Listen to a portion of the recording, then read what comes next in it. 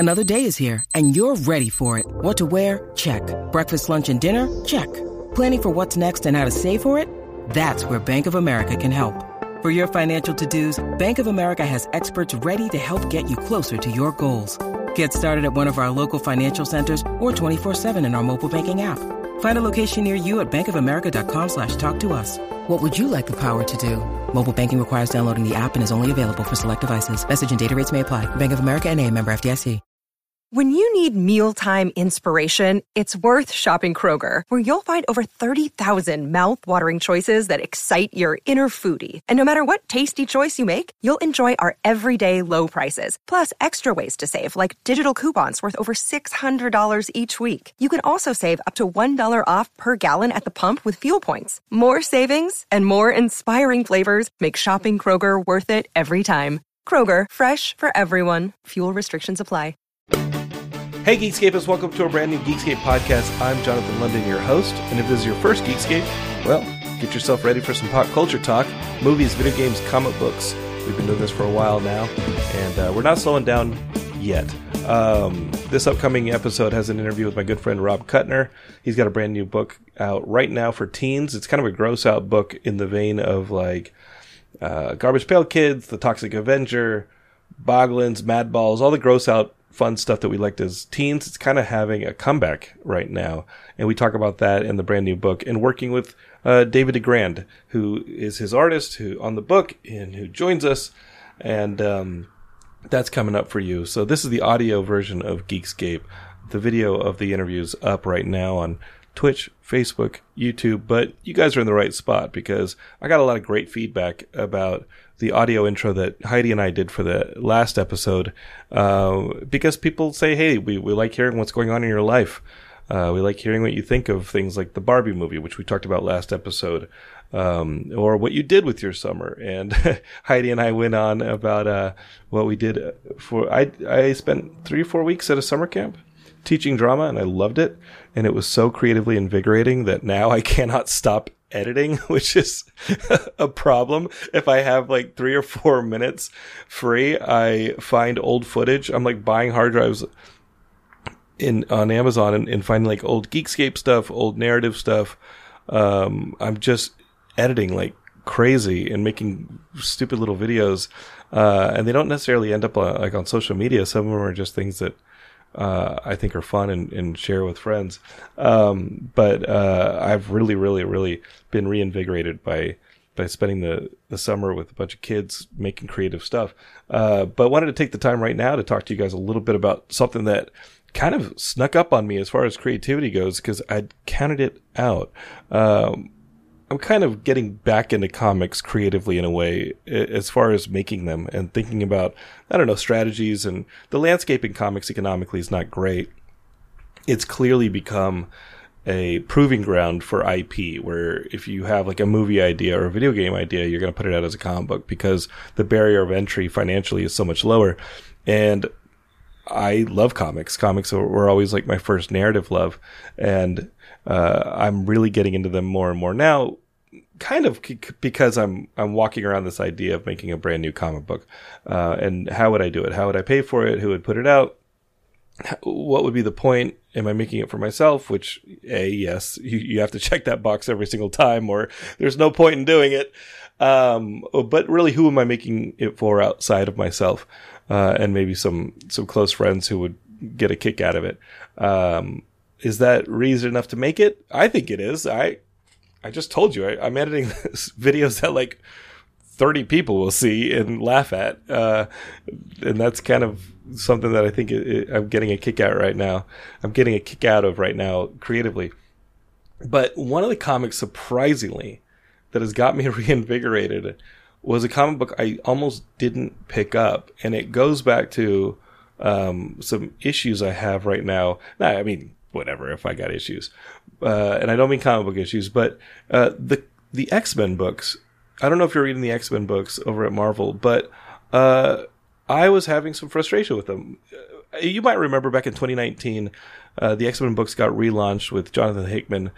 He's a fantastic writer, and he had this idea to have the X-Men be able to bring themselves back to life. Like, there were 5 kind of like throwaway X-Men characters, one of which could make these little bouncy balls and throw them at you.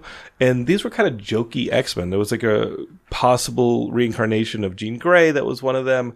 But these 5 X-Men were kind of floating around. There wasn't a whole lot that writers were doing with them. And Jonathan Hickman got a hold of them and said, hey, what if those weren't bouncy balls? What if those were eggs? What if these 5 X-Men together could use their powers to bring back X-Men who had died and reincarnate them? And what if Cerebro, you guys know Cerebro from the movies if you don't read X-Men, it's like the computer that goes out and finds X-Men and mutants using Professor Xavier's powers. What if Cerebro could be used as like a data backup of the minds and personalities and skill sets and all this stuff of X-Men, but combining Cerebro with these 5 X-Men who were cast-offs, who like, they were just, sometimes it'd be in stories, sometimes they weren't. There wasn't much to them. What if these combined could create a regenerative pool of X-Men? It's like if Wolverine dies, you can bring Wolverine back, and he has like a knowledge backup to where he, like, right before he went off to this fatal mission and died. And it started out great. The Jonathan Hickman stuff that started out, there were 2 miniseries, summer of 2019, that established this brand new idea of regenerative X-Men. But not only that, using Moira McTaggart's powers. Moira McTaggart is another character who, does she have powers? Does she not have powers? We established in Powers of X that she does have powers. Her powers are that whenever she dies, she goes back to being a baby with the knowledge that she always has. Like, she actually regenerates, and people didn't think she had mutant powers because she didn't show any. Her mutant power only came about when she died. And when she died, she would like rewind to being a baby and hold on to all the knowledge that she had. We didn't learn that she had this power until she died. So now you've got the Moira McTaggart, who can basically tell Charles Xavier and Magneto and ultimately Apocalypse like what they're doing wrong in trying to protect mutant kind from the people who fear and hate them, which is like humanity. And what they do is I don't know what alternate realities this creates in the Marvel Universe. Like, maybe Ian and I should go into that. Like, hey, if Moira McTaggart is going back in time and correcting Charles Xavier's decision to bring students to the X-Mansion, or with Magneto establish the mutant nation of Genosha, or, you know, on and on, or maybe Apocalypse coming back and, you know, actually ruling humanity by force and protecting mutants. She's doing this revisionist stuff, but like, what Marvel universes is that happening in? Is it happening in like, is the ultimate modern day X-Men where they get it right and they establish an island nation on Krakoa, which is what I'm talking about briefly right here. In the comics, they establish their own nation, and Krakoa is a mutant in and of itself, but it's an island. It's from classic X-Men. It was the base that the X-Men had to go and save the old X-Men on back in classic X-Men #1, the giant-size X-Men that introduced Wolverine and Storm and Colossus. They had to go and save the original team on the island of Krakoa, which was like Monster Islandish almost. And it creates all these different plants, and Charles Xavier is using the plants to like heal mankind of all these different ailments. But you have to be a sovereign nation you have to be a nation that can communicate with Krakoa and work with Krakoa to save the mutants. Like in the comic books, like Russia was like, we are not acknowledging Krakoa as a nation. We hate mutants, and we're not going to send you any mutants. But they could like teleport from Krakoa to different places using these little plants that could create doorways. So it got really sci-fi, and it sounds complicated, but it's actually really cool. Ultimately, the questions come up. Like, again, if Moira McTaggart is going back and resetting Charles Xavier's plan to protect mutants from humans, but also create a team of X-Men that are also supposed to protect the people who fear and hate them the most, which version of the Marvel Universe are you resetting? Is this modern one where Krakoa gets it right, where the mutants become dominant and are protected through their ability to reincarnate? Is that the same one that had like the Kree Skrull War? Did that happen in every iteration of the X-Men? Did Days of Future Past, the future that, brought this, it was all about the Sentinels and the death of mutantdom, does that still happen in every version? And so you start thinking like, okay, this is just opening up a bunch of multiverses things to the X-Men universe because they keep going back and resetting until they get it right. Well, they get it right. And as soon as Marvel got these two X-Men books from Jonathan Hickman that were just awesome. If you can go find them. They're from summer of 2019. They're definitely collected by now. They started putting out other series. And that's where things started kind of slowing down. I think Jonathan Hickman left the book. The main X-Men book was still pretty good. The Kitty Pryde book about the Marauders was awesome. X-Force was pretty good, but you started getting like X-Men Red. You started getting Immortal X-Men. You started getting all these different X-Men titles. Before you know it, Jonathan has it seemed like 10, 12 X-Men titles on the shelves, which is just what's going to happen with a comic book company that strikes gold. The X-Men were back, and they were fun to read. They had interesting sci-fi ideas about this whole idea of reincarnation and mutants being on top suddenly and not being hunted, but having their own sovereign nation that is actually an influence in the world. And they even terraformed Mars and created Mars as like its own mutant planet. There was so much cool stuff that was happening, but it started to get diluted amongst all these other books. Because ultimately I go into the comic store, I want to get the X-Men story that I'm following, and I have to get 9, 10 books to do it every month. I definitely got fatigue, and I started shaving down to just, I think, X-Men, X-Force, Wolverine. I was reading those 3. And then suddenly Ian sends a text that says, hey, this next Hellfire Gala book is huge. And the Hellfire Gala is like a yearly annual, basically, that happens in the X-Men books where they name a new core X-Men team. And, it's a fun kind of thing. It feels like back in the 90s, they had like swimsuit editions of comic books. Like, it's really weird. But when the Sports Illustrated swimsuit edition was big, I remember it's probably 94, 95. There was an X-Men swimsuit edition where it was like the X-Men characters in swimsuits, and male and female. And it just seemed like this kind of like cash grab release where it's like, oh, you want to see Storm in a bikini? Great. Drawn by amazing artists like, Jim Lee, Silvestri, that kind of stuff. And so it's like, okay, I don't know if I'm going to read the Hellfire Gala book because I'll find out who the new X-Men team is in the X-Men book. And that was where my frustration started coming in, where I think that like major events should just happen in that core title, the X-Men title. The book is called X-Men. Like, I want to read X-Men and find out what's happening with the X-Men. But suddenly I had to read a bunch of other titles to find out what was happening to the X-Men. And Hellfire Gala, I was like, well, that just tears it. I don't need to see them in fancy costumes announcing a new team. Boy, was I wrong. The first 2 years of the Hellfire Gala is roughly what I described. Introduction to new X-Men team. This new one, the whole time that this X-Men stuff has been going on, there's a group called Orcus, and they're like hardcore humans. They're like, we don't like mutants. We don't want mutants on Earth. We just want humans. We're backing up humanity, and we want to kill all the humans, or all the mutants. And they are like creating super sentinels. They even, one of them even took over Stark Industries and made these Stark Sentinels, which is like Tony Stark's technology in the Sentinel program, these mutant hunting giant robots, right? And that was, cool. So like in a couple of these books that Jonathan was or was not reading, including Iron Man, which isn't even an X-Men book, you're starting to get like the machinations of this group Orcus planning something big. They're planning something big. Well, it all went down on the third Hellfire Gala book, and thank God, the God of mutants, whatever God you believe in, thank goodness that I picked it up and that Ian texted me, because this book is psycho. This is where it all goes down, and Orcus finally attacks, and they do it by straight up slaughtering the new X-Men team as soon as they're announced.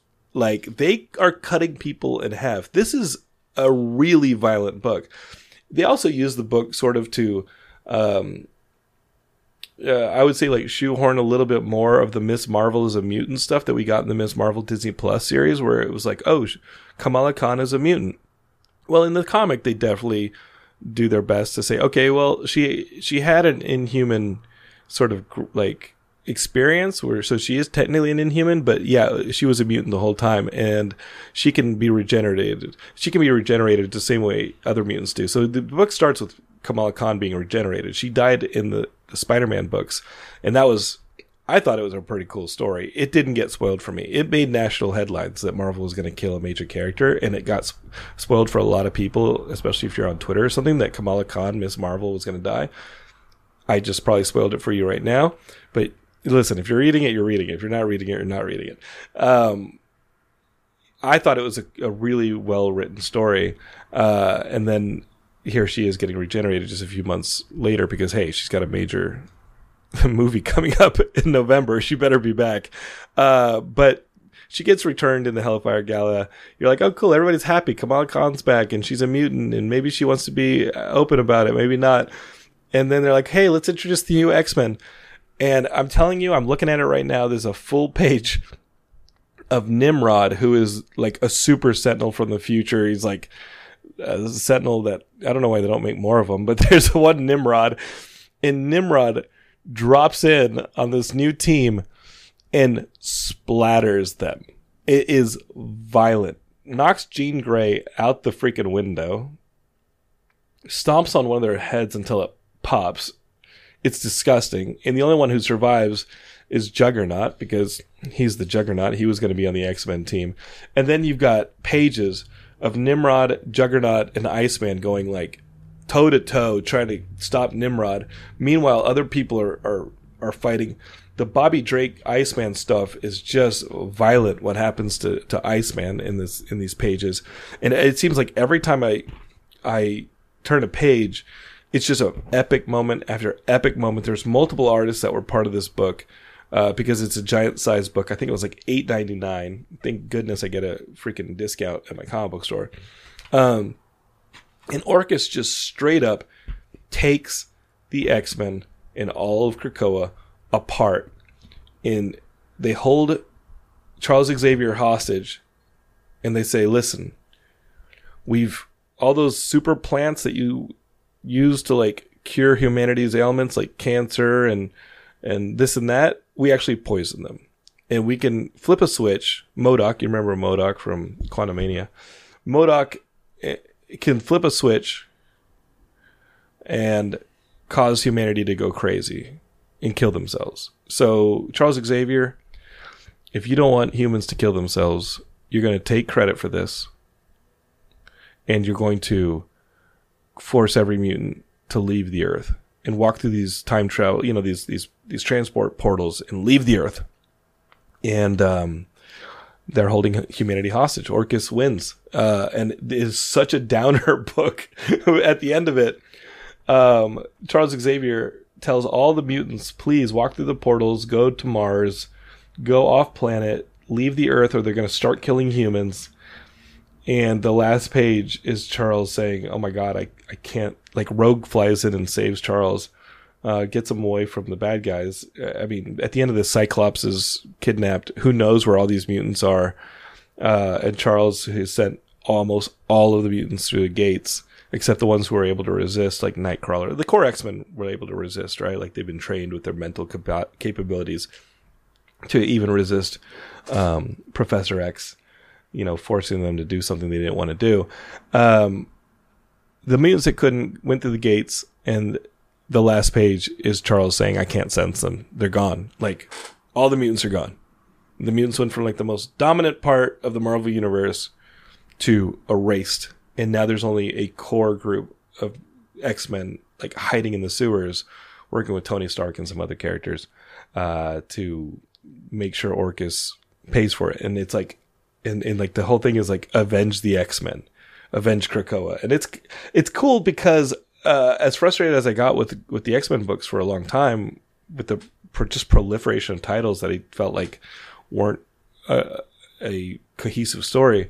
And if it was a cohesive story, it was far beyond the breadth of my ability to read it. because there's just too many titles for me in my pocketbook. It feels like it's back. It feels like the X-Men are back to swearing to protect the people who fear and hate them.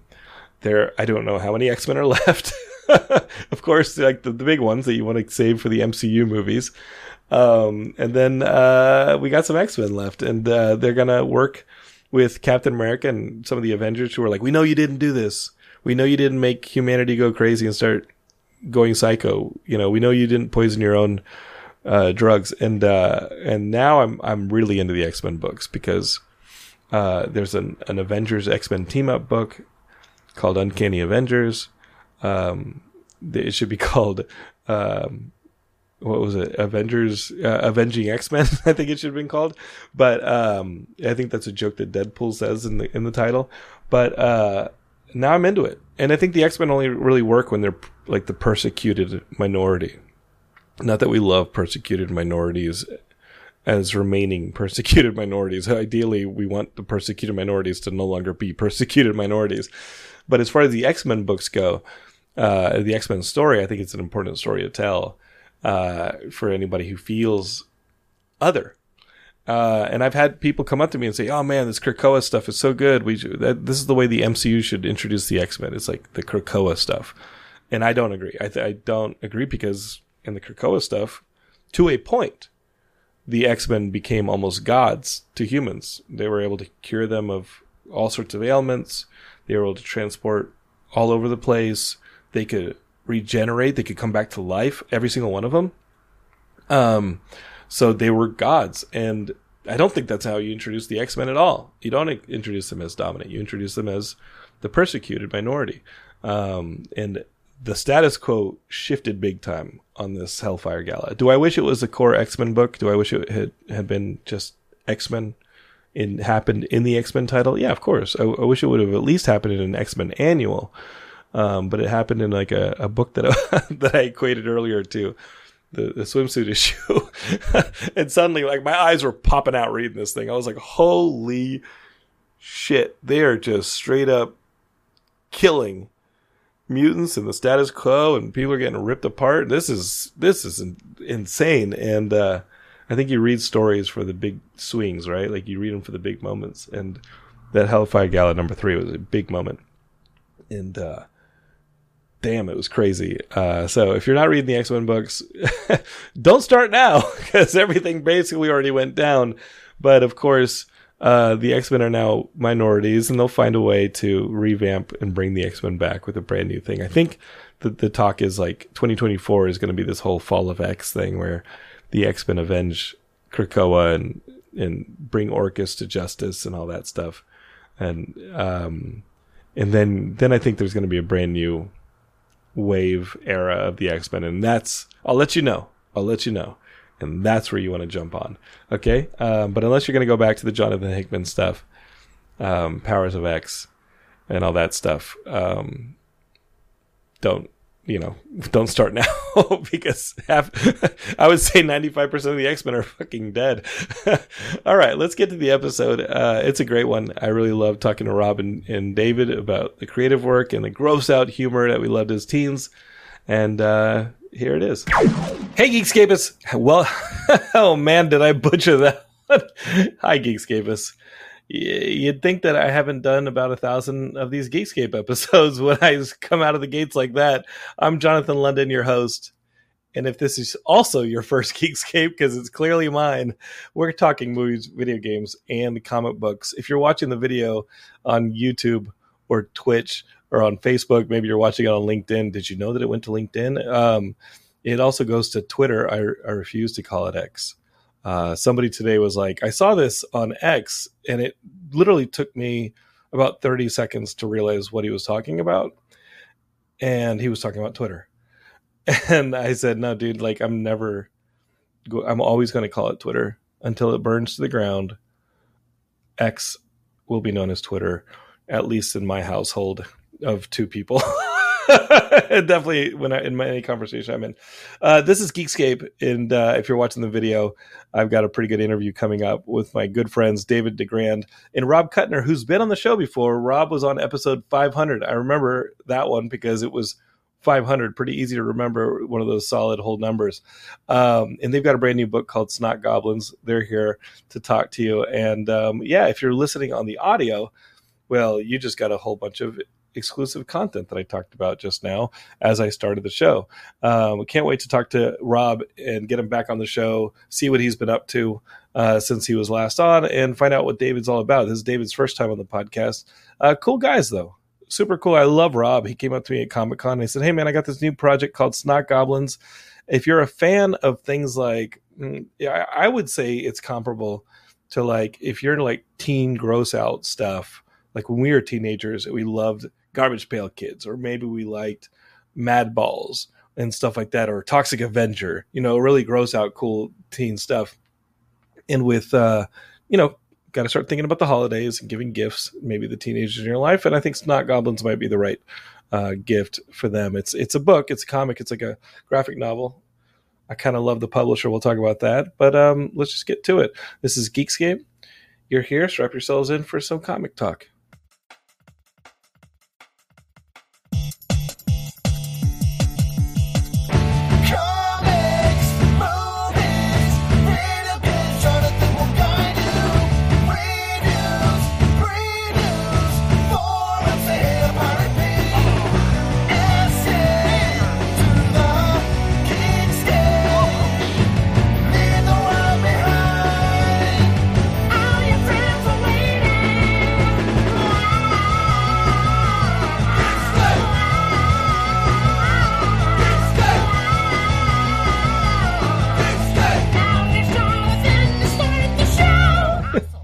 I survived a hurricane. I don't know if y'all have been keeping up with the news, but Tropical Storm Whitney is kind of what everybody in Southern California has been talking about, and we braced for it. Did we brace for it? No, I mean, I don't know. But we got more water. Heidi's into that stuff. Heidi's like, we got to go to the store. We got to get this. We got to get that. We got to make sure that we have enough of this. I cut that number in half, and that's what I go out and get. So that'll probably be the death of me one day. But if anybody needs jugs of water, I got some. Somewhere in the shift, though, from like rainy to sunny and back and forth within 24 hours, I think I caught my own little snot goblin. Some kind of allergy or something happened with the shift in atmosphere that's going on here because of Tropical Storm Whitney. But I'm not going to go ahead and complain too much about getting rain here in Southern California, especially not in light of what happened in Maui. That's a true tragedy, and I welcome and urge all Geekscapists that have some money they can put towards charity to research some of those Maui charities and put their money towards the rescue efforts there. All right, let's get unserious here on Geekscape. I've got two good friends waiting here to talk about their new book, Snot Goblins. I have a PDF of it that I read, but I actually want the book. I want to have the physical book, and I'm excited to have it very soon because I like this gross out humor stuff from when I was a kid. Again, stuff like Garbage Pail Kids. Those are the ones I'm going to go to. Garbage Pail Kids, Toxic Avenger, Boglins. Remember Boglins? Those little things you put your hand in, and the little Boglins. And Mad Balls, of course. Those are like the ones where you like they're gross, and you'd like gross out the girls on the playground in college. in I was about to say high school and like middle school. It's like but they got this new book, Snot Goblins, kind of what it is. And let me bring them on the show. Let's see if Robert's ready to come on. He ducked out of frame. All right, Rob, come back on Geekscape. There's Rob Kuttner. I'm back. There's David DeGrand. Hello. You're back on Geekscape, Rob, and you've been busy, dude. This Snot Goblins book, it's a lot of work. I mean, not that David did a lot of the art and you wrote it, but like, you've been busy. I caught up to you at Comic-Con. You came up to me after the panel, like, hey, do you remember me? Of course I remember you, Rob. Are you kidding me? You were like, hey, remember I was on Geekscape? Come on. I liked it. Well, you've had a lot of Geekscapes. I mean, I know what number. Yeah, we're up to almost 700. I don't do anything else. That's the thing, Rob. Like, this is all I do. I don't leave this room. Mm-mm. And so is this you come up community and say, service kind of thing? Yeah, please help me. I'm blinking. This is jail cell. Help me, please. No, you came up and said, hey, do you remember Rob Kuttner? Of course, immediately. And then you handed me the bookmark for Snot Goblins. And we're like, I have this book. And I was like, yeah, no, anything you want to promote on Geekscape, you have carte blanche right there. And, You're hilarious. And Geekscape, he's written all sorts of hilarious stuff, Conan being one of them, all sorts of comics and cartoons. We all love the Teen Titans stuff. And here you are with your new book, Snot Goblins, and you brought David, your artist, along for the ride. Where did this idea come from, guys? Is this Rob's idea, David's idea? You guys, did y'all meet over the project, or like tell me about how this came about? Well, first of all, David gets credit for the bookmark because it was his idea and his designs caught your eye. Thank you. Hopefully caught your stomach too at the time. Yeah, they're scattered all over the parking lots, and recycle bins and everywhere. Well, I was going to say David and I met working on the reboot of Mad Magazine, where he cartooned and I drew and we collabed together. But David really came up with the idea. And if you want to talk about that, David, because you brought it to me. Sorry, you could have a little bit of streaming issue with David. I don't know if the Geekscape is watching this or getting it, but Dave, my question just caught him off guard and he froze. It's fine. You sent him into the fucking multiverse with that question, David. If you want to reconnect, if you're even hearing this, if you want to reconnect and get back, let us know. I hope he's not on that damn infernal iPad. Like he told me, he's like, "Would the iPad be good for this?" I said, "No." No iPads on Geekscape, and he said, "Okay, cool." What a lot of interesting backstory we've talked about. I know. I mean, I can go ahead and talk until David. While David's frozen in the negative zone, why don't you talk? He's in there with Zod right now. Yeah, why don't you talk about putting the book together? This is cool. This has been a really power move. I think I've picked up a lot here. Just you and me. All you had to do was send a virus to David, and the show's all yours. Right. As David would have said, I'm going to do it in his voice now. As David would have said, he's a huge horror fanatic, and I know that David's in demand in sort of like the kids' world. He's done a bunch of kids' books and stuff like that, and he had people coming to him saying, like, "Do you want to do an anthology of little short kid stories?" And David's like, "Yeah," and I want to do horror stories. And so we found very quickly when we worked at Mad Magazine that we're kind of on the same. We're in the same sophomoric level of sensibility. We have a good vibe together. David told almost the whole story. Okay, yeah, man. I'm sorry, my freaking internet here in Texas. It's I mean, listen, they have blackouts, and that's what you get when you're on your own electrical grid. It's so, David, freedom is what you get when you're a governor. Thanks, man. when you're talking about being a horror fan. Right, David? That's what. Mm-hmm. And you think about the idea of Snot Goblins, where it influences things like Ghoulies and Critters, and those Munchies. Is there a Munchies influence in there?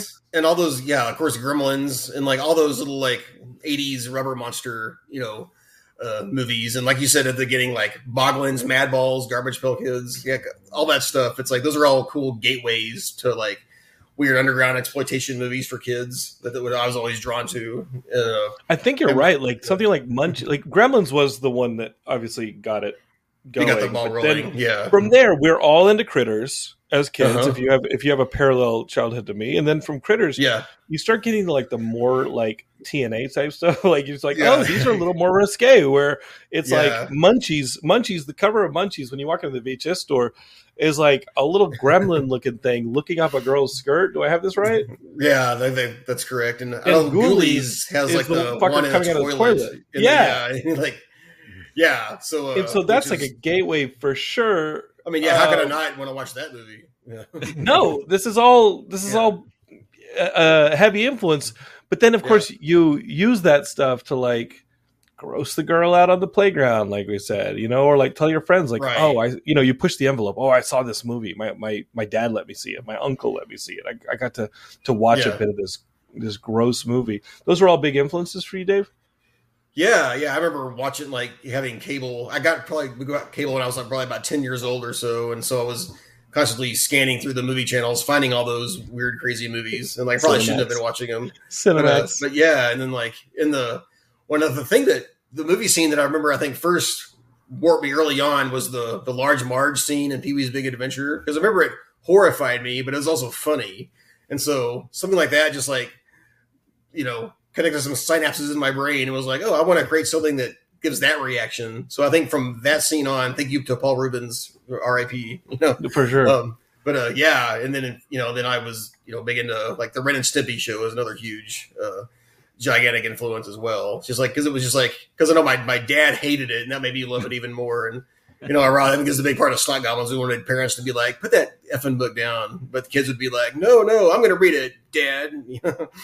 And kids love this stuff. They love the gross, but I think books like Dogman, like little, like bizarre, like just bizarre stuff. Dogman, Captain Underpants. I mean, somebody running around in their underpants, like that's big with kids, and he's got superpowers. Like, the more absurd, I think, the better. Would you say that this is in that lane with that kind of book? Is that if a kid is into Snot Goblins, or if a kid is into those kind of books that are comic book-ish, maybe have a little bit of prose, but yours is very comic heavy. Do you think that that's like, if my kid is into, that kind of thing, this would be a good book for them come Christmas or come both my kids. I have two kids, and they're both like into their Captain Underpants and Dogman. They're two totally, completely different personalities. Couldn't be more different. But both of them went through a period of like being really into like both of those books, like, and like multiple rereads, and I think it is kind of some of the you said absurd, but I think kind of what it is like it just rides up to the edge of like the inappropriate. Underpants is like, right. If we said Captain Rectum, I don't think that would fly.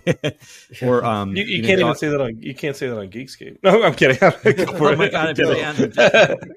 What are you? Or even Dogman is like sounds kind of innocuous, but every single time you read it, it has the backstory where it's like literally like this dog's head is like surgically sewn into a guy. That's pretty effed up. I mean, for kids, it's like So it's right on that edge, I think. But I think more it is kind of that kind of like very kid-centered humor, I think, like a kid's perspective on things, which David and I are both man children, and we just totally channel it. Yeah, and something that's funny is about when it comes to the bizarre and like when we did a promotion where we had kids submit like the grossest thing they could think of, and then I would illustrate it for 30 days up until the release of the book, and kids came up with most disturbing, insane things that I could ever come up with in a million lifetimes. So it's like, what was the most disturbing?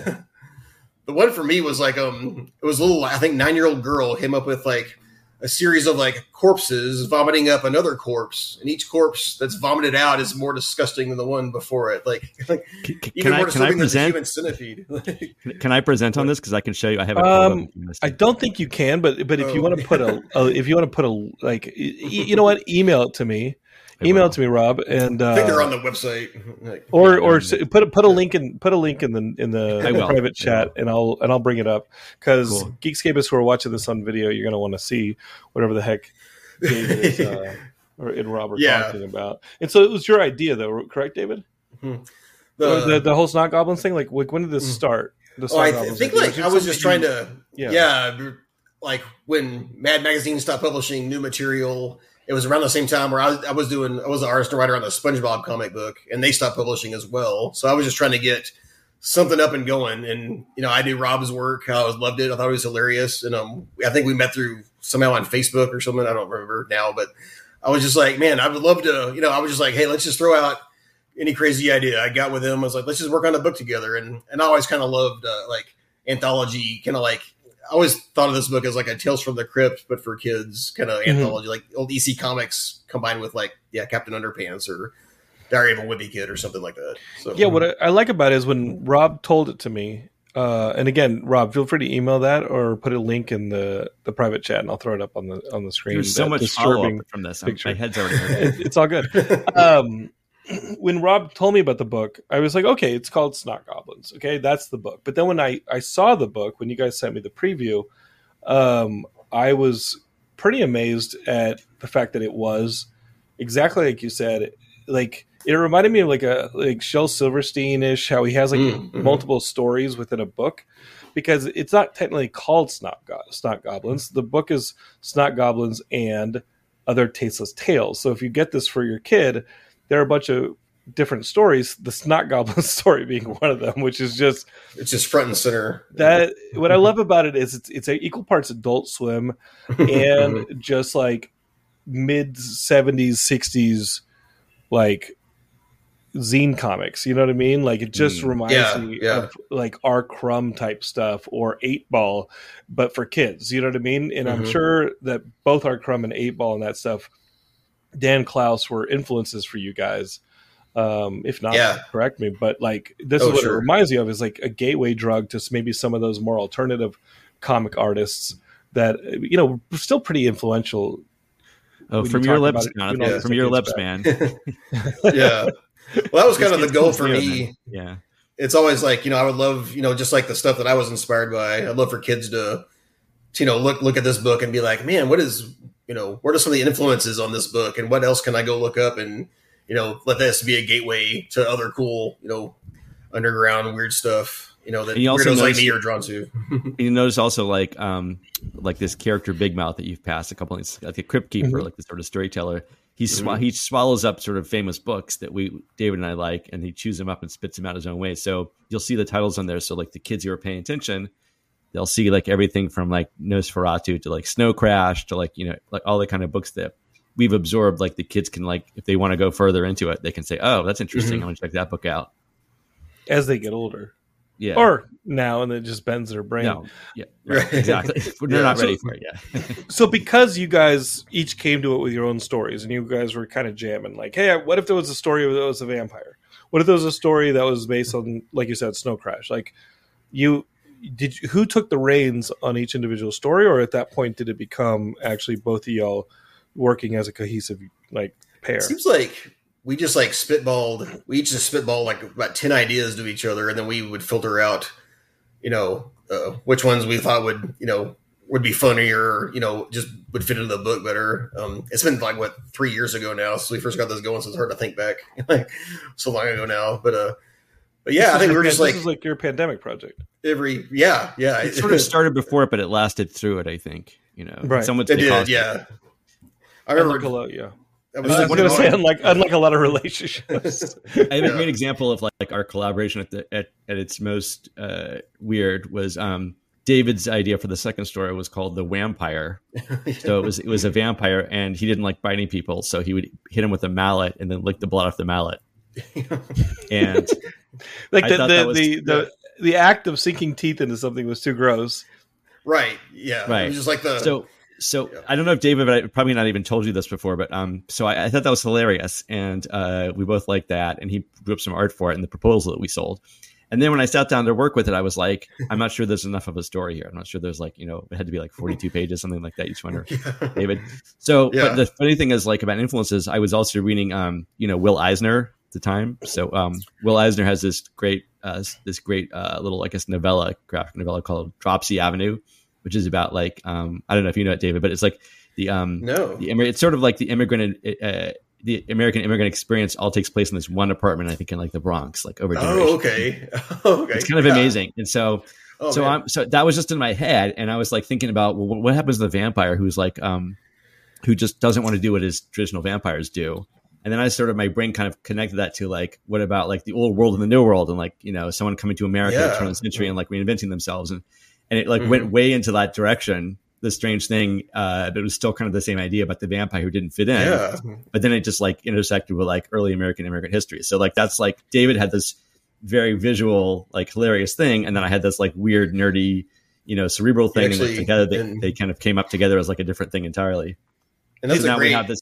Yeah. Now we have a vampire who like, yeah, so that's the second story about the it's called the vampire, the bleeding heart vampire, where he still doesn't like to bite people, so he has to invent new creative ways to get blood out of people, and so he works with Thomas Edison to create the refrigerator so they can keep blood from blood banks like overnight. He can take a little off the top, and so it's completely like twisted history, but and we were still able to get pretty gory with it, kind of towards the end of the story, without still straddles the line with Bonnie and Clyde, get into a shootout with them and stuff like that. So.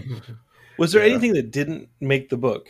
Was there anything that you were like, might be too like silly? I think that was the most extreme story that we were able to like. I can't even remember now, like what the other ideas were. Now we'll have to go through our archives and see what we can polish off for the inevitable sequel to Snot Goblins. Whatever we can kind of like. Yeah, the second place, the leftovers. Well, the book has been out. The book's been out. What? Just a few weeks now. Just since like just almost a month. Yeah. And how is it doing? Mm-hmm. Wait, what? This is information that you don't know with books. But the books, they don't tell you until like 6 months out. They give you numbers and stuff like that. I mean, what'd you just say? You said 6 months out? That's, the publishers give you like their numbers, like when they give you like the quarterly or like I think half monthly statements for your royalties. Yeah, it's pretty non-transparent. But I will say that when I was going to ask, like, what about like downloads, or doesn't Amazon have like some kind of an ordering chart or something, like if people are buying this stuff off they have the sales rank. The sales rank is kind of confusing because it's like that's just relative to everyone else. Like you don't. Yeah, know, it's pretty arbitrary. It seems like it's kind of our only metric though to look at on a daily basis. It's not like we were obsessed with looking at it or anything. So. Yeah, no. I have mine open right now. I will say that when we go, where are you at? Give us an update. I'm not going to get the numbers here. It's sold a few hundred at least, and I know that when David and I go out in public, the events, like kids snap it up. Like that. I will say that response we can say is like very measurable. Like kids we don't know, like not our friends' kids, come up and like we hand it to them and they start like disappearing into it, and like it sells better at public events than I would ever thought. Like my comic book shrinkage I sold before. Yeah, like, it's been pretty. You get some pretty kind cool. of weirdos. My adult one, like see the reaction to it. And David, I'm sure you've had different kinds of experiences, but this one, like kids buy it up in good amounts when you're at an event. Do they want their parents to see them buy it? Is it almost like it's almost like a dare, right? Like, I'm going to find the grossest book on the shelf. Don't you think that there's a psychology to it? Like what y'all are doing that's actually pretty smart. Like that goes back to the Garbage Pails Kids and that kind of stuff, where it's like, I'm going to ask for something gross and I'm going to test the limits of what my parents will acceptably get me. And with something like a school book fair, where kids want to go and they have like, a couple dollars, or they have their allowance and they're going to get the one thing that they can afford. Right. Don't you think that's an opportunity for them to kind of test the limit there in front of their parents and see like what they can get away with? You guys are kind of like a gateway drug to that kind of behavior. Delinquency. I don't want to accuse you of delinquency. I certainly hope so. I think that is kind of like the little narrow window where which is, it's tricky because nowadays there's so many like gatekeepers, like parents and educators and stuff like that, who are like, well, I don't know if this is good for kids, but that's when if we hope we can get it out to kids so they can kind of grab on it themselves, and then like you said, like maybe it'll be like a kid who wasn't planning to get a book. They're like, oh, this looks like a cool, crazy, disgusting thing. So it's not like a nerdy book. It's like a it's a pictorial thing that will horrify my parents. So I think that is kind of like the goal of it. But a lot of parents are cool nowadays too. That's the problem, unfortunately. That's the problem. Right. I feel like you've been part of that. You've probably helped with that. You've probably made a lot of parents cooler with your podcast. No, I think that it's a great idea, and I think that there's a place for it. You know what I mean? Like, I think there's a place for a book like this, because I don't think we turned out so bad with the Boglins and the Mad Balls and stuff like that. Like, remember like that Castle Grayskull when it would have like the goo that you could put out. So many like many toys back in the day had ooze as part of them. And like squirt guns and stuff like that are designed to kind of be offensive in a sense. And like, I think David's frozen again. Are you frozen, David? David might just be really, really bored with the conversation. No, I think his house is full of carbonite. David's in Texas. If I see David moving, I'll add him back to the show. But David has to prove to us he's alive first. I think you're right. We grew up with that stuff, and honestly, like if you go on YouTube, like slime making is like a huge. Yes. What is up with the kids and the slime? You sound fairly disapproving, but. No, but kids love that stuff, because my worry is that like it's just going to get like everywhere. But like kids love slime. It's become like a full thing. Like you said, like kids learn how to make that stuff online. Not only that, but like Dave and I have partnered up with here in Southern California, a company called Rockin' Slime, who's a slime party thing, and so we're joining forces to create like a Snot slime birthday party experience that has like slime making and like stuff like games from the kids, and we're actually demoing this like next month at a party. You come, okay, let's say I order that thing for my kid. Do I got to put like plastic sheets on everything? Like, tell me how this works. Like, I order this slime party for my kid. What shows up at my door? Because it doesn't sound like a dude in a Darth Vader outfit to like sing songs. Like it's not like a princess that you get for your daughter. They come to your, I think they do it, they do it in backyards or if you're at a park, wherever it is. And they have a whole thing. They've been doing this for a while. Like they, I don't know if they do tarps or not, but like they all like, it's all like, it's not it's all cleanable stuff. It's not staining stuff. But they come and they have a whole package where they bring their slimes. They show you how to make it. You can mix and match them. You put figurines in them and stuff like that. And it's a whole thing. And they're booked every weekend because everybody wants a piece of that. So we thought, I reached out to them because I saw what they were doing. I was like, seems like we're simpatico here. So we're going to try it out and see we can, create sort of kind of a theme party where you do that. And also we're playing games we have a game called it's sort of the floor is lava, but it's the floor is disgusting.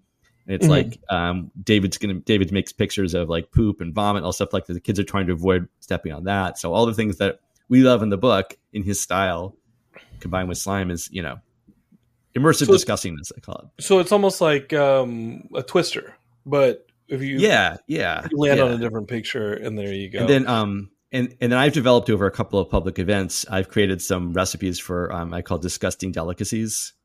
So one of them, this is homemade food, but it has it pretends to be gross. So one of them is I call it Flemon bars, PHLEGM. They're lemon bars with green food coloring. So they look yellow, green snot color.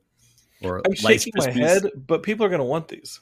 Right, exactly. I'm shaking my head there's no way that anything that's coming near my face, but absolutely, kids will want to do it. They're going to want to push the envelopes. Kids are establishing who they are in this world, and they're going to want to push the envelopes with this stuff.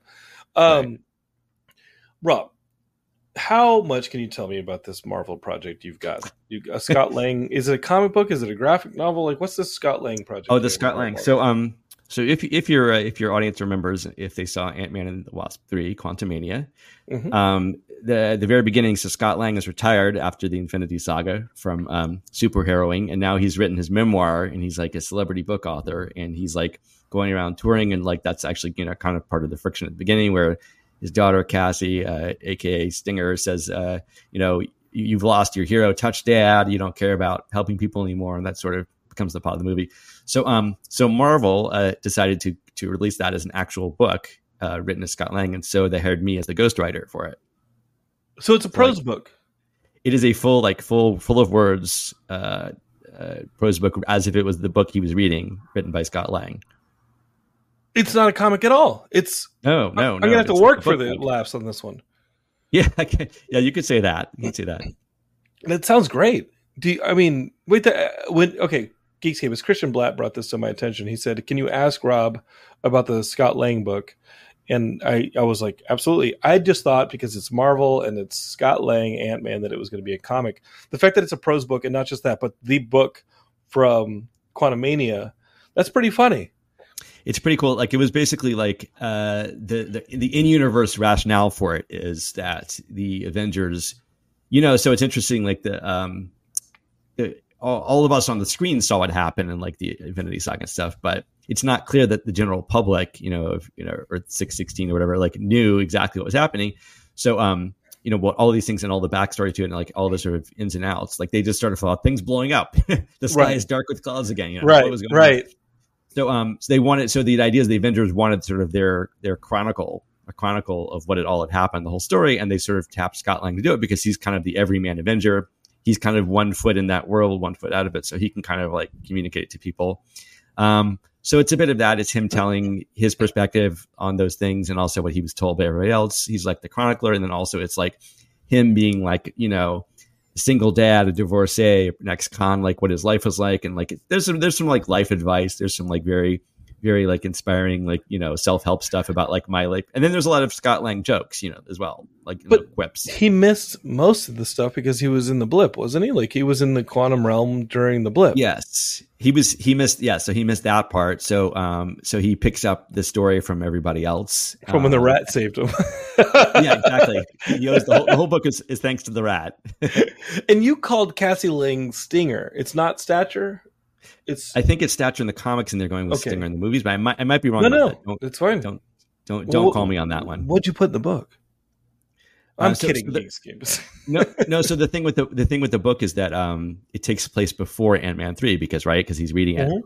See, so she doesn't really become she doesn't really level up, and I don't want to spoil anything, but sure. You knew that it was going that way. Yeah. So she doesn't really assume any kind of superhero persona until that movie.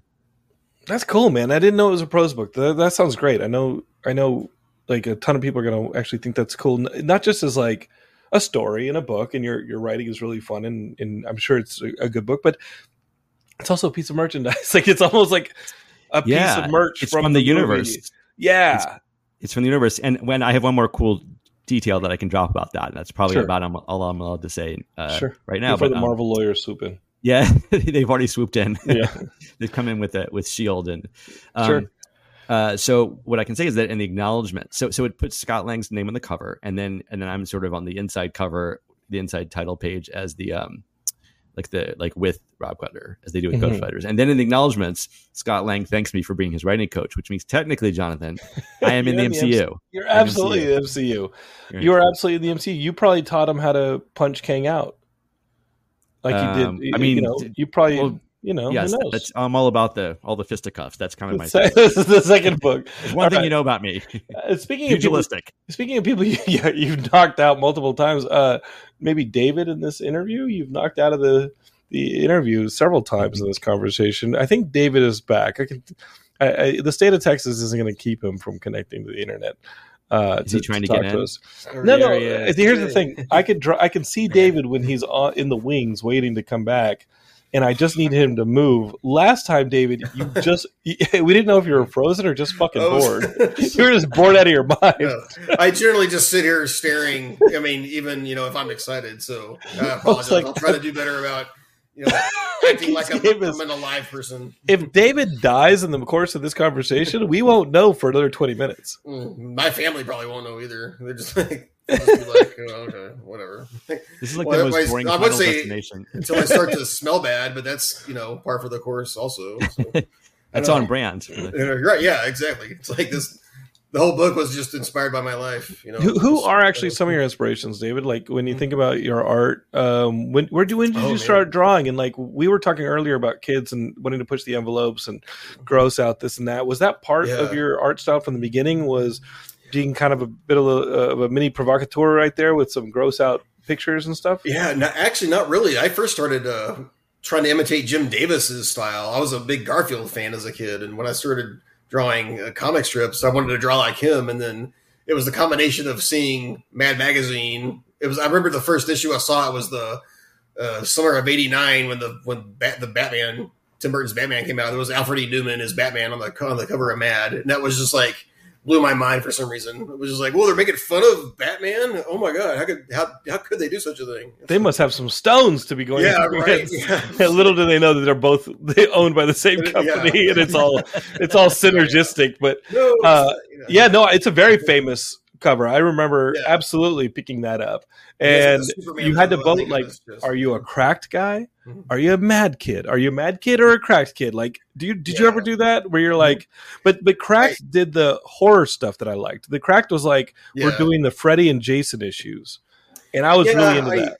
I always gravitated towards Mad first because Cracked always, in my mind, they were both good. Looking at them now, but like at the time I was just like, Cracked is just a cheap imitation. But looking at it later, I was like, Cracked has some really good stuff, and a lot of the same Mad artists work on both of them. So so after I started drawing like Jim Davis, it was the combination of like I see Mad Magazine and like all the like Sergio and Al Jaffe and Tom Bunk, who did this famous comic strip called The Zit, where it's like this guy popping his pimple and his entire innards are spewing out. That, and then the Ren and Stimpy show that was it. I'm like, I'm going to be gross and weird, and then I discovered Underground Comics, R-Chrome, all the Zap comics, and then that whole world. And I was like, I'm not going to draw cutesy Jim Davis until I get paid to do it later, which I actually worked on the Boom Studios Garfield comic a few years ago. That's awesome.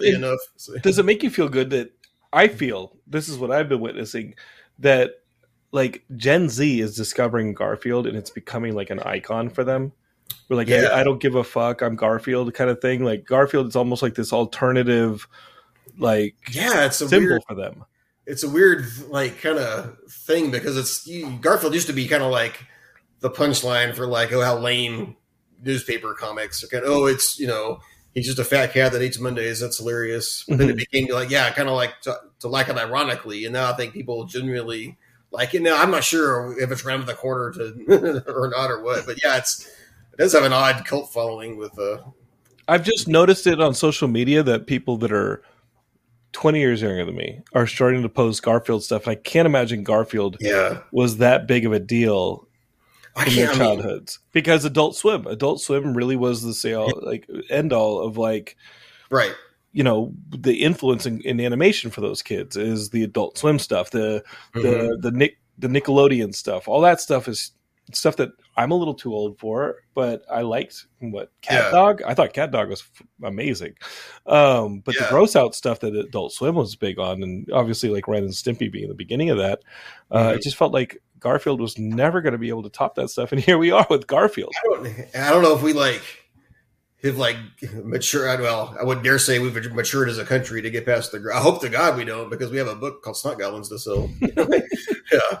But I don't know. It's weird what catches on. With the internet, there may have been a Garfield. I think is big with memes, and I think that could be a big part of why he's had a resurgence. Don't ask me. I think Garfield has recaptured something that Gen X, which I think all of us already knew, that kind of whatever attitude. Like Gen Z had this moment of like, oh my gosh, everything's so important and everything's so dramatic and it's a crisis. And it's like, isn't it more relaxing to just not care? Just like give a F. Yeah, no, that makes a lot of sense. I think that's why I gravitated towards Garfield, because it was that's why absolutely the Gen X character. But it took Gen Z some time to get to that. Like I think did they have to? They're exhausted. Almost a serious note. Is it like they got beat into submission by the realities of the world because they come out? I mean, Gen Z is a fairly idealistic generation where they're like, we're going to make sure that everything is PC. We're going to make sure that like everything is a cause. We're going to make sure that, and listen, I'm as into that stuff as anybody, but motherfuckers, pace yourselves, okay? Pace yourselves. It's a marathon. Yeah. Because y'all hit 22 and y'all were done.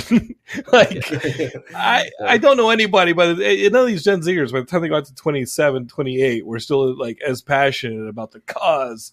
And they all started becoming Gen X pretty quickly. Right. Yeah, I don't remember ever being that idealistic. I was like, I knew I wanted the world to be better, but like, I don't know what the hell am I going to do? Yeah. Right, yeah. I'll just draw silly pictures and hope for the best.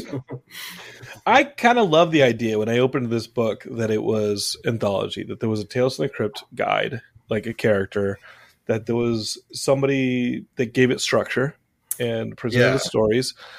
Is that something that could lend itself to an animation?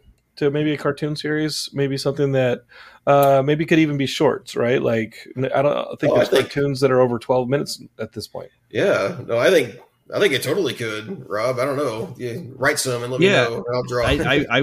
I totally have an eye on that, because I think first of all, the style of it is so unique, that the visual style, to throw back to Dave, is could easily lend itself to something that people would want to watch. But also, I think the storytelling thing, and also I don't know if you've noticed this, but the kids kind of all live in the same cinematic universe. Like they all have elements of each other world. So it could be sort of like the way South Park is. It could be like a world where you could kind of just touch off on one of them. I think you could have like the Adventures of the Stepmommy Family or something every week, or the Snot Goblins kids are fighting with the Snot Goblins for supremacy of the world. Like you could sort of extend one.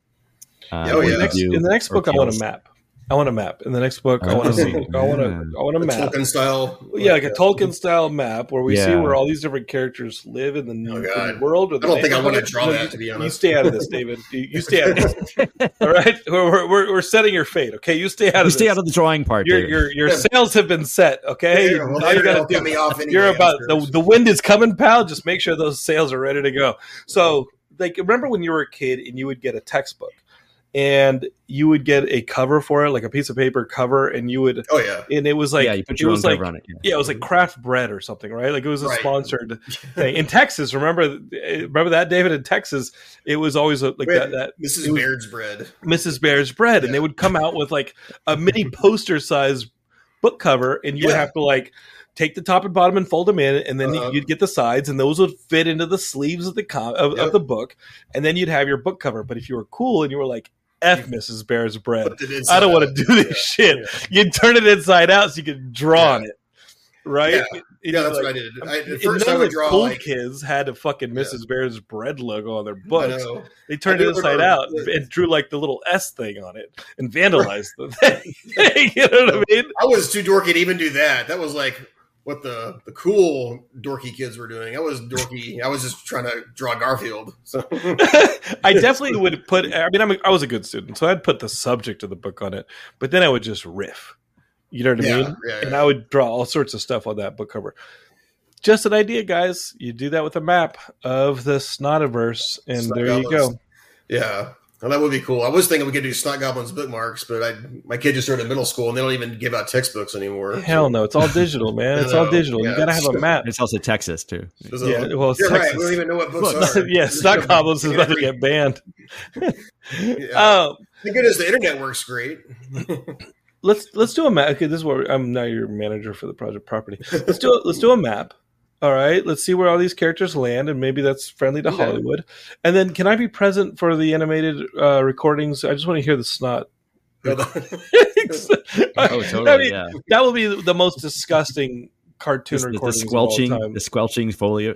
Just some really serious Shakespearean actor who was like, he's Idris all theater. Idris Elba, and he's just sitting there making snot sounds in a recording booth. Can I be in on that? Can I be there for the gross out? You got to take recordings. I'd pay money to see that. You can have an exclusive. All right, and here's the spinoff: Fart Goblins. Oh, come on! What do you take us for? Some immature so childish. Yeah. All right. It can get worse from there, folks. It can get worse from I'm there. going to tell you. I'm going to tell you. I have a 10-year-old son, and he's like, "How about this? How about that?" And I'm like, I'm taking notes because it's like he's You basically just landed on my maturity level here. It only took mine too. Your second visit, and welcome to Geekscape, Robert. You found the mentally. Yeah, your kid's probably more. I was already there. Already there. We just met. The meeting of the minds. I love it, guys. Guys, I hope the book does amazingly well. I think it's fun. I think what we're going to do as your manager, let's start the full court press going into Christmas. Let's start this up. Okay, let's start this up. LA Comic Con is the first weekend of December, but we can't wait until then. We got to start before that. All right. What about Halloween? Halloween would be huge. Are we going to maybe do a Party City party or like maybe a Snot Goblins themed Snot costume? That's great. Dave, you can make costumes, right? How hard is that?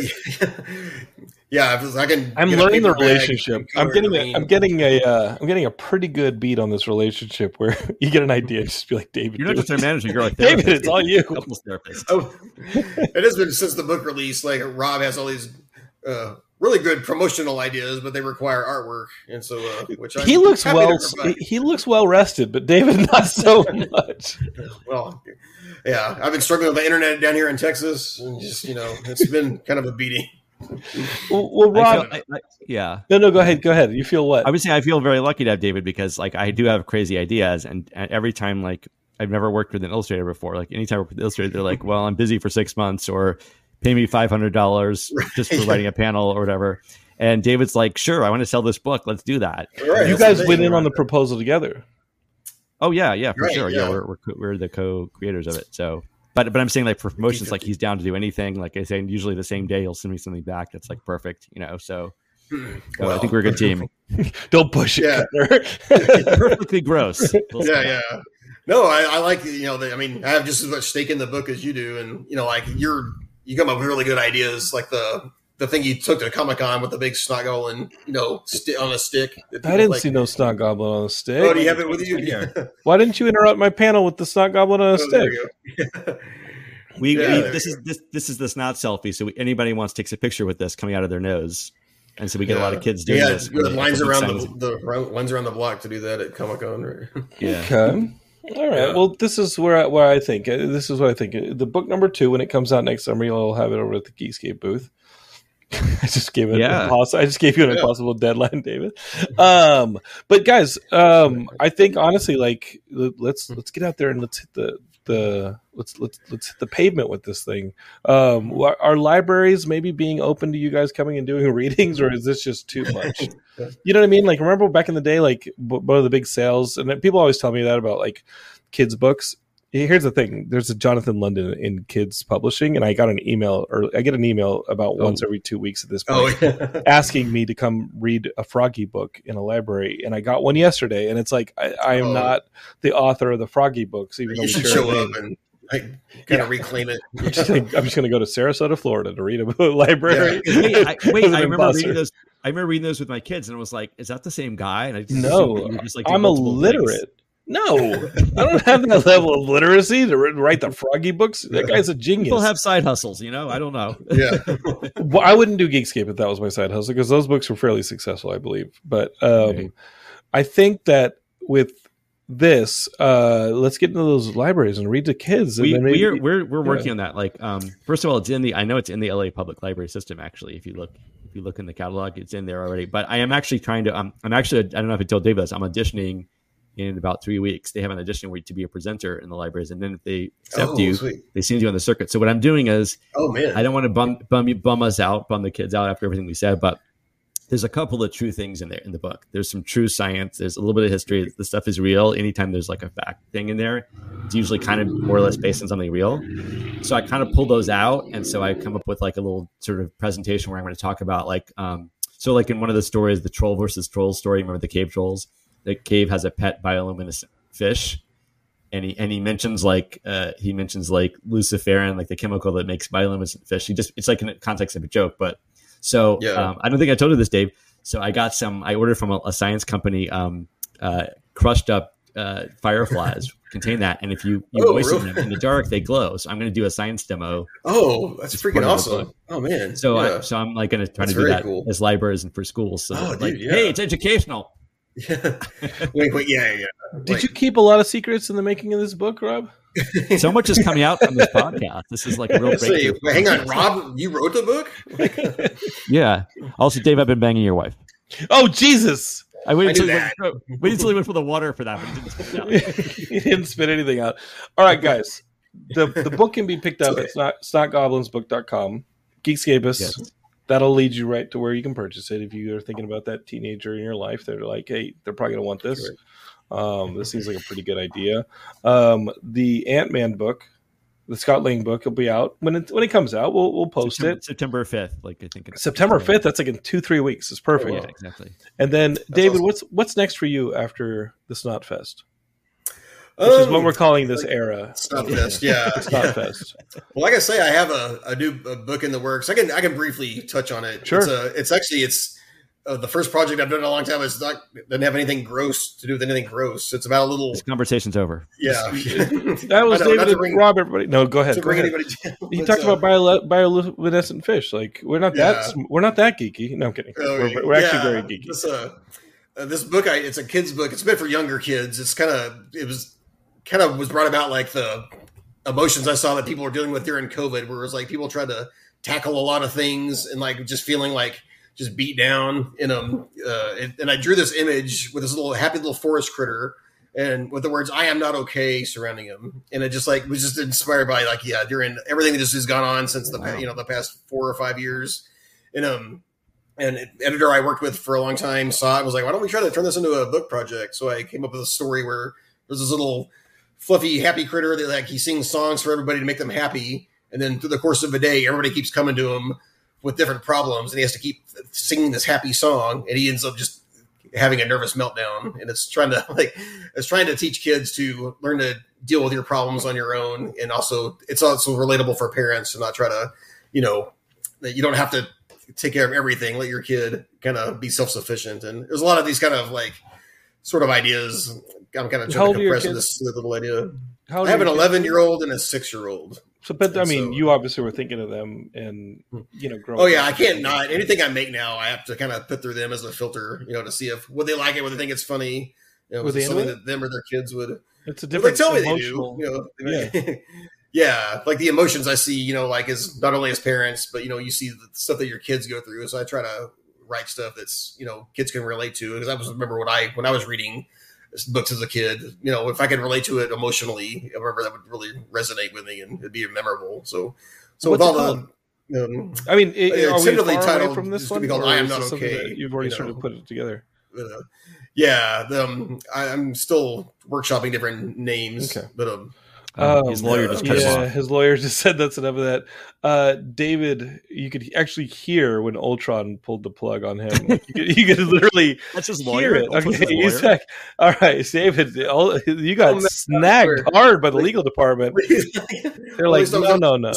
Yeah, there, man. Next thing you know, this moron's going to want a map and Yeah. So he's like, no, do not tell Jonathan any more ideas. He will make them stupid and uncommercial immediately. I'm doing a good enough job of that on my own. So no, don't be like that. All right. Geekscapists. Clearly these two need emotional support, and you can only provide it with your wallet.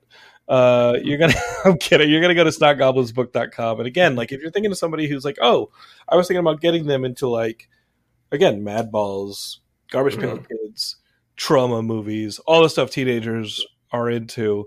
Even now, like we said, like the stuff that we were into in the 80s and 90s, that stuff all seems to be coming back. There's a Toxic Avenger coming out right now. Absolutely. Yeah. And so Geekscape, snotgoblinsbook.com. And of course, like we always love having Rob on the program, and David now too. Once David gets once I can plug into the 21st century, whatever. Could you imagine if you use that iPad? Mm-hmm. I probably wouldn't have a single problem. I asked you said they use a laptop. So. Yeah, please use a laptop. And then I think if you would have used an iPad, you would have frozen, and then when you came back on, you would have been on fire. So I think there's like shards of glass in your face. Everything just exploded. I'm 4 seconds away from setting myself on fire all the time. Yeah. Anyway, so. Thanks, Greg Abbott. Just one more thing we can say fuck you about. You assholes. I'm sorry. My parents live there. I have friends who live back in Texas. Oh, yeah. And, we find our own groups of sane people and try to keep each other alive. Yeah. Yeah. My dad was telling me today, he's like, this is a second straight month of like 100-degree weather. There's like some crazy streak of 100-degree days. Yeah, it was like 106 today, I think. My birthplace has just become hell, is what it sounds like. Both pretty much. All right, guys. Congrats on the book. I'm excited to read it some more. Thanks for sending me that copy, but I want to hold it in my hands. What about Scratch and Sniff? Snot Goblins. Ooh. I'm throwing all of it at you. I was Next level. I love it. I'm throwing it all at you. Guys, the book is called Snot Goblins. You can pick it up anywhere you can get books. Order online, snotgoblinsbook.com. If you want to follow Rob online, the best place to do it is robcutner.com. And if you want to follow David online, the best place to do that is degrandland.com. Okay, Degrand. Degrandland. Right, yeah. DEGRANDLAND. All right, awesome. Yeah. Geekscape, you know where to find us. Geekscape, just search your Geekscape, you'll find the podcast. Leave a review. That helps us out a lot when people are like, oh, some other guy liked this podcast. Maybe I'll listen to that. And it kind of like floats the algorithm on Spotify and Apple Podcasts and all that stuff. So it really helps us out. I appreciate y'all doing that. I'll get all the Comic-Con shirts up on the store online. I promise. I will.